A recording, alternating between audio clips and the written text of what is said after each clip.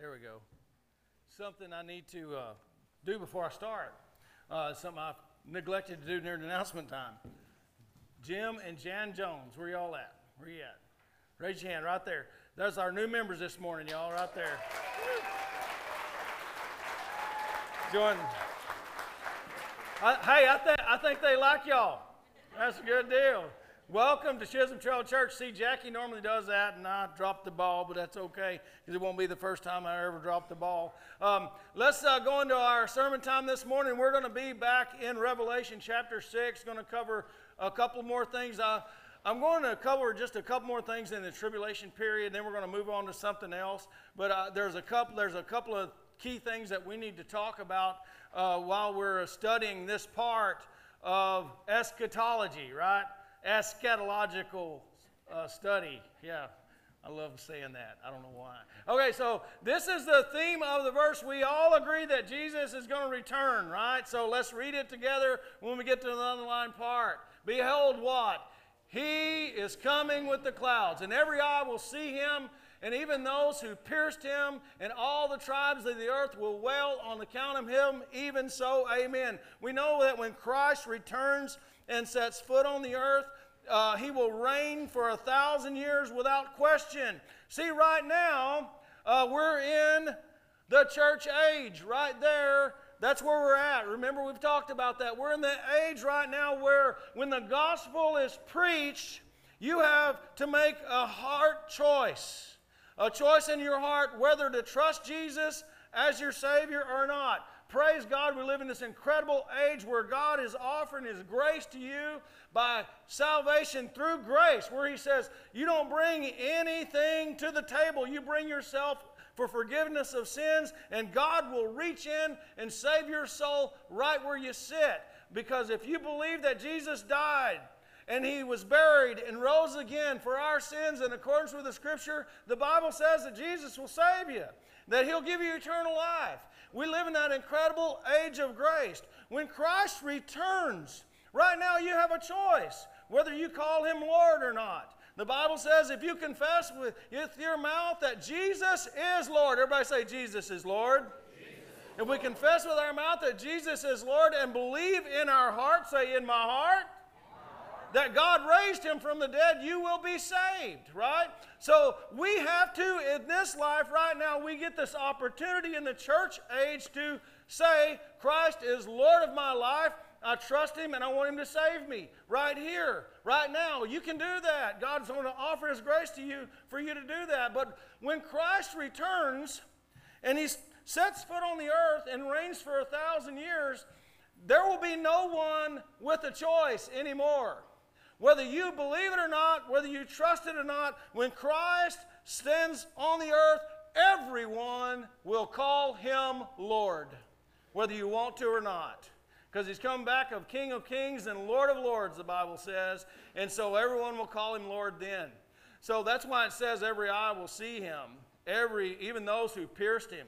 They're going to confess who He is, right? So I want you to think about that as we talk about the church age. Okay, we're going to go through the chart one more time because I know there are people joining us all the time as we go through this study, and so I want you to understand it. So we're in that age right now. It's going on, the church age. One day, the Bible says that the church will be caught up to heaven. Not Christ coming to set foot on the earth, but He will call the church to heaven. Those who believe in Him, if you have the opportunity right now to trust Jesus as your Savior, if you trust Him and you give your life to Him, on this day of the rapture, He will call us up to heaven and we will be with Him in heaven. When that happens, something else happens right at the time the church comes up, and that's the 7-year tribulation time. That's what we've been studying here recently. And the Bible describes that as a time that is so bad, there's no other time like it on earth. There's never been a time like this before, and there will never be again. This is a very, very bad time. Now, listen to me. This is why I keep going over this, because I want you to understand it, okay? If you believe that Jesus can save your soul right now, and you believe that He has, you will not see that time. You will be raptured up into heaven. So the church will not be present in that time. The Holy Spirit will be lifted with the church, and what is holding back evil, the Scripture says, will be unleashed or will let go, and therefore evil is going to reign on the earth for 7 years, and it's going to be a bad time. Now, we talked about the 4 horsemen. Now, I've got to review something really quickly, because you remember we talked about the Antichrist, the pale horse, right? And the horse of war, the red horse, the horse of famine and pestilence, the black horse.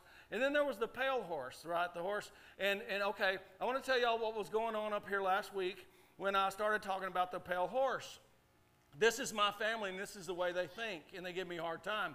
So Hannah looks over at her mom, and she says, because, okay, the horse in my graphic, the pale horse was green, right?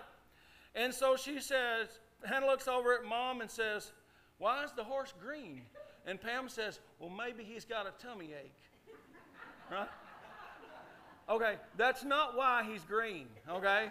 The wording in the scripture, pale, the reason he's green is because the Greek word is green, okay? So she said, I should probably explain that to y'all, so there it is. You got it now, okay? So anyway, so we talked about the pale horse, and we talked about these judgments that are coming on the 7-year tribulation. We talked about how Revelation chapter 6 is kind of an overall picture of the whole 7 years of tribulation, what's going to happen during that time. This morning, we're going to talk about something very exciting to me that's going to happen in that 7-year tribulation period. So let's read about it, found in Revelation chapter 6, verses 9 through 11. This is the 5th seal. And it says, when he opened the 5th seal, I saw under the altar the souls of those who had been slain for the word of God, and for their witness they had borne. They cried out with a loud voice, O sovereign Lord, holy and true, how long before you will judge and avenge our blood on those who dwell on the earth? Then they were each given a white robe and told to rest a little while longer until the number of their fellow servants and their brothers should be complete, and who were killed, or who were to be killed, as they themselves had been. This is a really kind of a hard verse to read, but it's really, I want to tell y'all something. Even though it's hard, even though this is happening in a terrible time, something great is happening along with it. Look at this right here. When I saw the 5th seal, everybody say the 5th seal. Okay, so there's 7 seals that we read about in this chapter, all representing the 7 years tribulation period. I saw under the altar, let's read that, church, the souls of those who had been slain for the word of God and the witness, and that they had borne. Now, this is what I want to bring you to. Next slide is this. The salvation in the 7 years tribulation. Will people be getting saved during that time? And that's the question we're going to answer today, and I hope you'll get it with me. This is the part of the tribulation. If there's any part of it that brings joy, it's this part right here. If we look a little further down in the scripture, like I said, there is a picture here in chapter 6 of the whole of the 7 years, right? Now, there's the little things that are happening, like the Antichrist is going to come on, and he's going to be the conqueror. He's going to rule on the earth, right? There's going to be a lot of war. Jesus said, you're going to hear of wars and rumors of war, and that's a sign of this coming. But then when this is bad, it's going to be really bad. So the war horse. There's going to be a lot of people that are hungry, a lot of things like that going on, a lot of death, the pale horse, a lot of that going on. But also, during this 7 years, there are going to be a lot of people that are getting saved. There are going to be a lot of people coming to Christ during this time. This is what he says, this vision he saw. And after this I looked, and ready, and behold what? A great multitude that no one could number, from every nation, from all tribes and peoples and languages. I just want to stop right there just for a second. Because as I look around the room, I want you to think about something. I want you to think about our world right now. And I want you to think about the division that's taking place in our society, where we're drawing lines with our color of our skin and where we come from and the way we talk. I want you to think about how there's divisiveness in our world. And, you know, everybody is wanting to point the finger and blame somebody else for something for causing this. But I saw a sign The other day when I was traveling down 171 between Cleburne and Parker, and it's on a church, and they're on the right, and it says, the problem, listen to me, this is good, the problem is not skin, it's sin. Right? And so I want to tell you something. Now I want you to think about it like this. I want you to think about this. God does not look down at you and see white, black, brown, yellow, orange, purple,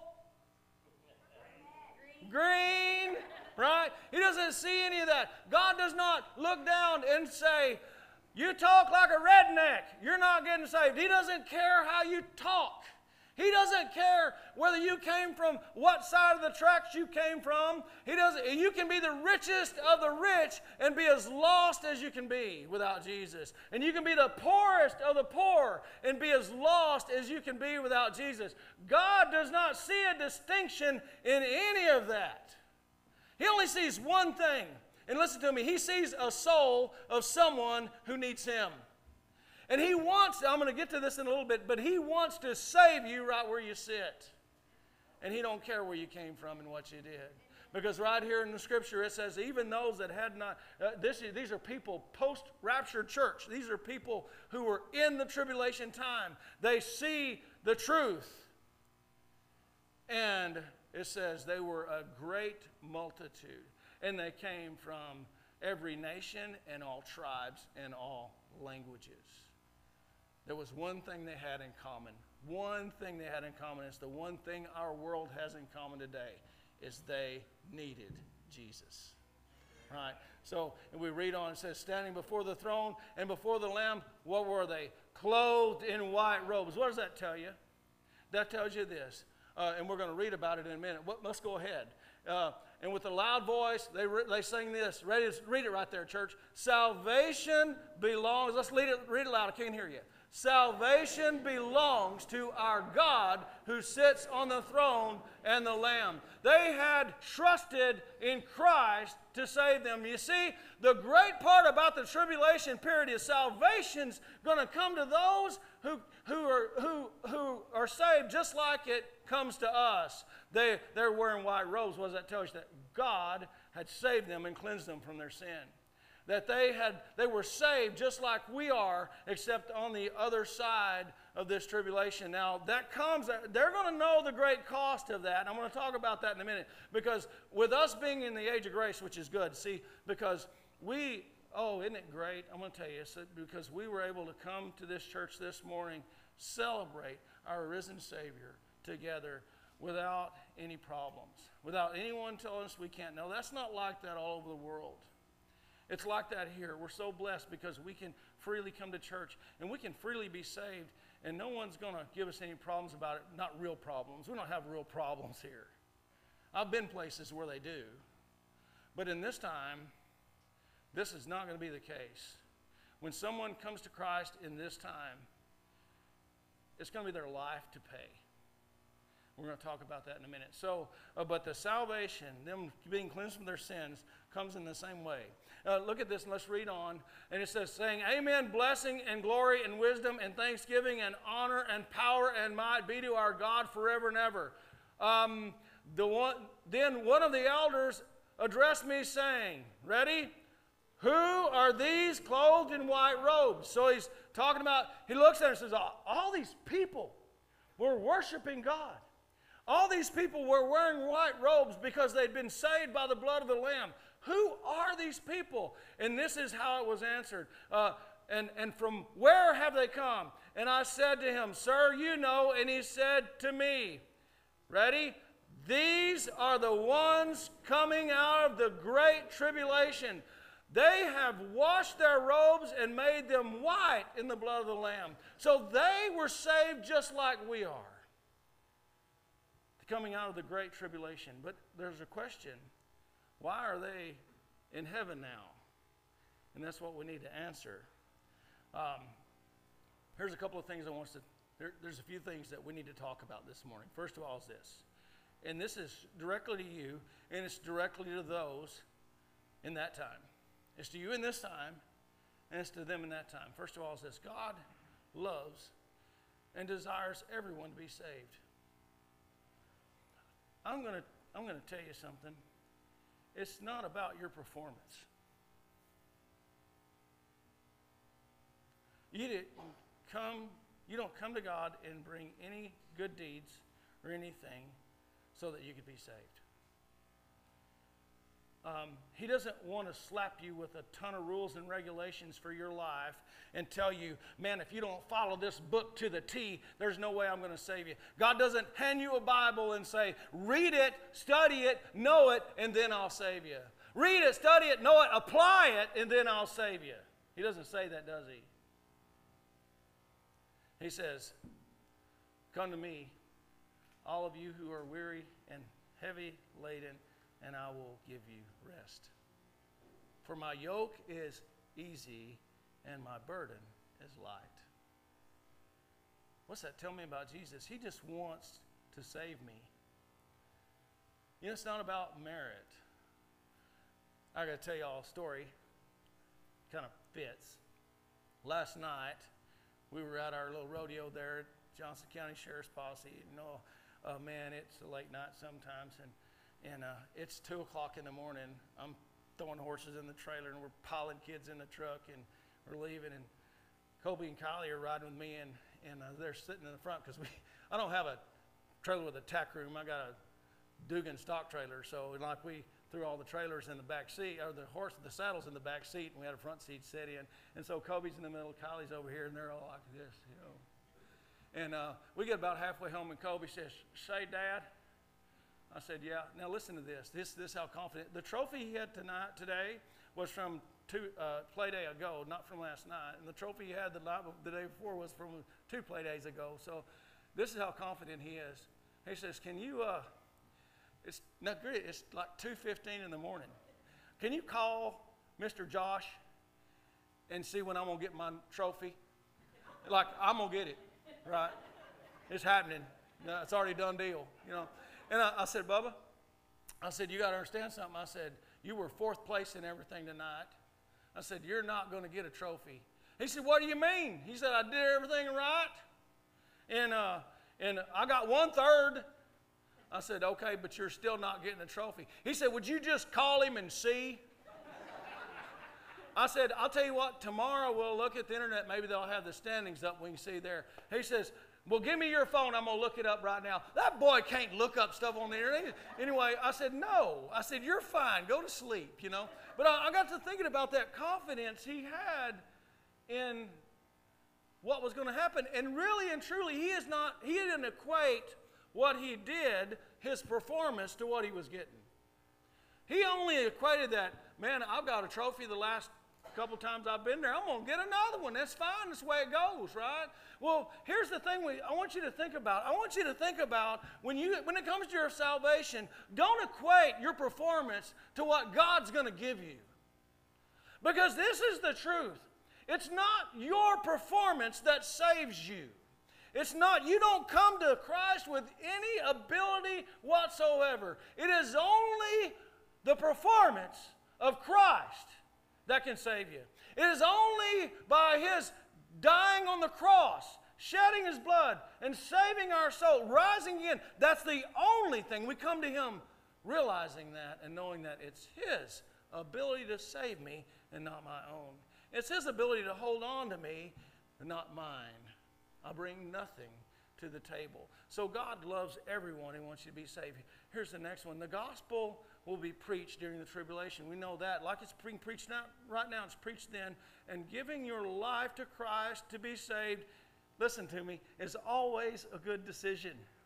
You know, I've talked to people about this, and I've talked to them about their decision for Christ. And I'll tell you a really good one. I know he won't mind if I bring it up, but we just baptized him and his kids not too long ago, him and his boys, Chance Lavender.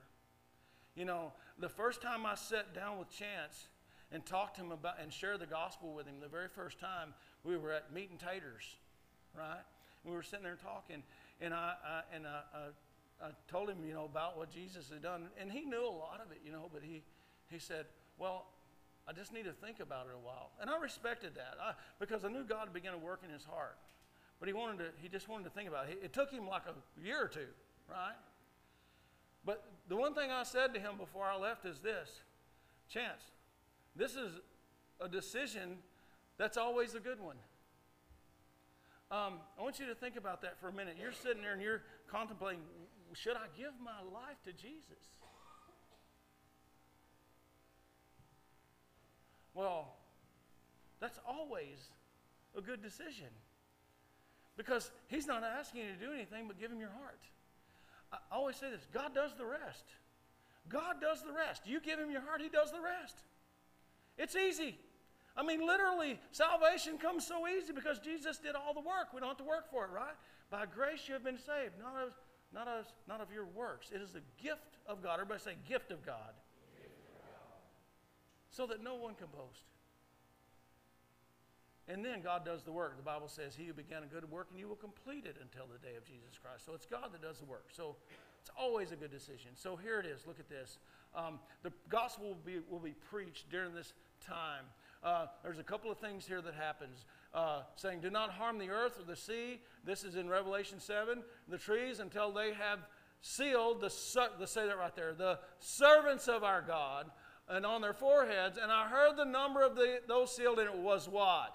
144,000 sealed from every tribe of the sons of Israel. So this is what we know. There will be those that God sets aside from the nation of Israel that will be preaching the gospel during the tribulation time. Look at this next one. It talks about 4 angels. I'm just going to bring up the first one. They're ready? And then, ready? I saw another angel flying directly overhead. Ready? With an eternal gospel to proclaim to those who dwell on the earth, to every nation, tribe, language, and people. What did we just read about? Every nation, tribe, language, and people. Literally, this is amazing to me, because right now, God's using men to preach the gospel. But in the tribulation time, he's going to step it up a notch, and he's going to use angels to preach the gospel of Jesus Christ to the world. You know, when the Bible says, where Jesus says these words, he says, first the gospel's got to be preached to all the world, and then the end will come, right? You know what I think the gospel is going to be preached to all the world? When the tribulation time comes and God uses angels to preach the gospel. You know, they can get everywhere they want to get, right? Amen. And nobody's going to stop them or tell them to shut up, right? So there'll be angels preaching the gospel. So that's one thing. The gospel will be preached all over the place. Look at this. In the next slide, I want you to see this, because this is what God desires, even in the tribulation period. Even in that time, he desires all people to be saved. You know, God doesn't exclude anyone from salvation. If you walk away from the salvation of the Lord Jesus Christ, you're walking away from it of your own doing. Someone asked me once, or more than once, how could a loving God send anybody to hell? You know what I tell them? A loving God offers you salvation from hell. If you go to hell, it's because you chose to. Right? So, I want you to understand something. Listen to me. It's God that desires that you, if you're sitting here, you be saved. This is good and pleasing. This is 1 Timothy chapter 2, verse 3 and 4. In the sight of what? God, or who? God our Savior, who desires all people to be saved. Look at the person next to you and say, are you part of those all people? Ask them the question. Hey, ask them this. This is even better. Are you a real person? Right? Because if you are a real person, if you're alive and your heart's beating and you're here, then God desires that you be saved. The Bible says he desires that. What about this one? I mentioned this one last week because I want you to know, like I told you, one of the things that I had to learn, I wish I'd learned it sooner. From the time I was a kid, which, if you think about the human lifespan, I mean, man, if we make it to 100, we're doing pretty good, right? Well, what's 100 years in God's eyes when he's eternal, But I want you to think about this. I want you to think about your span of life, how many times you've heard, which I'm not downplaying this at all, but I want you to, I don't desire anybody walk in fear of the times, because we shouldn't walk in fear of the times. I've heard from the time I was a little boy, man, Jesus is coming soon. Jesus is coming soon. They used to, and for some reason that would frighten me. And it shouldn't frighten you that Jesus is coming soon. That should bring you joy, right? But at the same time, it kind of gives us this idea when you hear that guy holding that sign that says the end is near, right? Man, the end's been near my whole life. I'm not knocking it. I'm not saying it's not, right? But man, to God, the end's been near since Jesus left. And that was 2,000 years ago. Well, 2,000 years in the eyes of God is just it's a blink. So we see these signs, the end is near. Well, my life is over. I'm done. I might as well go about, and be sad and it's over with for me. Please don't think like that. You know what I'm reminded of, and I'm kind of getting on a rabbit trail, but I think I need to. I'm reminded of when the children of Israel went into captivity in Babylon. And so they were taken into captivity, and that was a downer day for them. I mean, that was some bad stuff. They were taken out of their homeland, and they were put in a place they didn't recognize. They were under a king they didn't like. And God sent the prophet to them, and you know what he told them? He said, marry, give in marriage, have children, build houses, have farms, raise cattle, do everything that you're doing, that you've been doing all along. There's no reason to stop anything. Live by faith in me. And that's in the same passage where it says, for I know the plans I have for you, says the Lord, plans to prosper you and not to harm you. Jeremiah 29:11.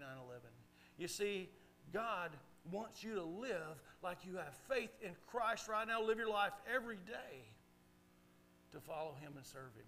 And also live it with confidence that he has you, right?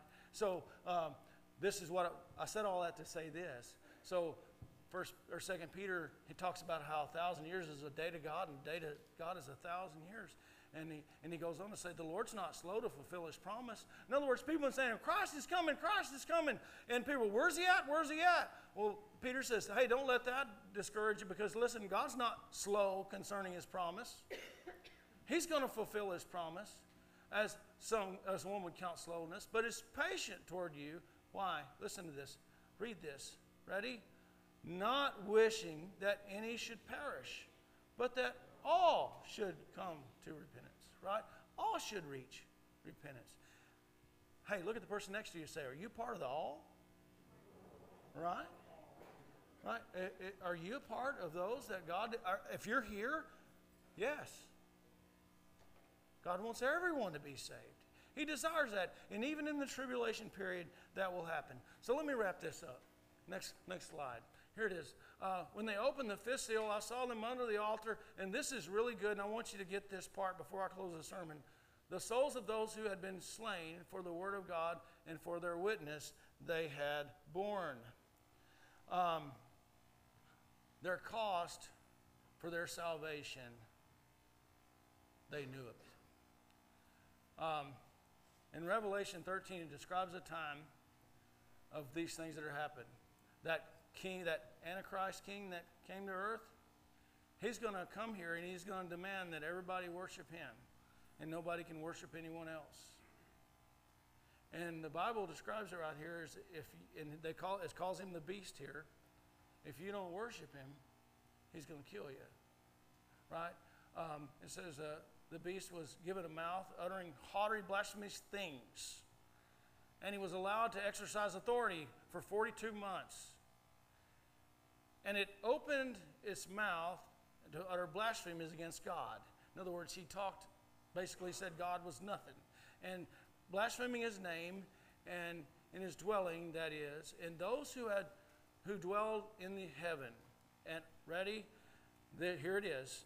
And also it was allowed to make war on the saints and to conquer them. And authority was given it over in every tribe and people and language and nation. So this is what it says, what this says in a nutshell. I'm going to wrap it up because I don't want to get into the other part till next week. But this is what it's saying here. It's saying when that Antichrist comes on the scene, that anyone who won't bow down and worship him but worships Jesus He's going to slay them. He's going to take them out. Those people that are saved during the tribulation period, there's one thing different between them and us now. Hear me. We can freely come to Christ in our day, give our life to Him, and be saved. In that time, those people that give their life to Jesus, they won't be allowed to live anymore on the earth. That's why they're in heaven under the altar. That's why there's multitude from every tribe, tongue, and nation. What amazes me is this.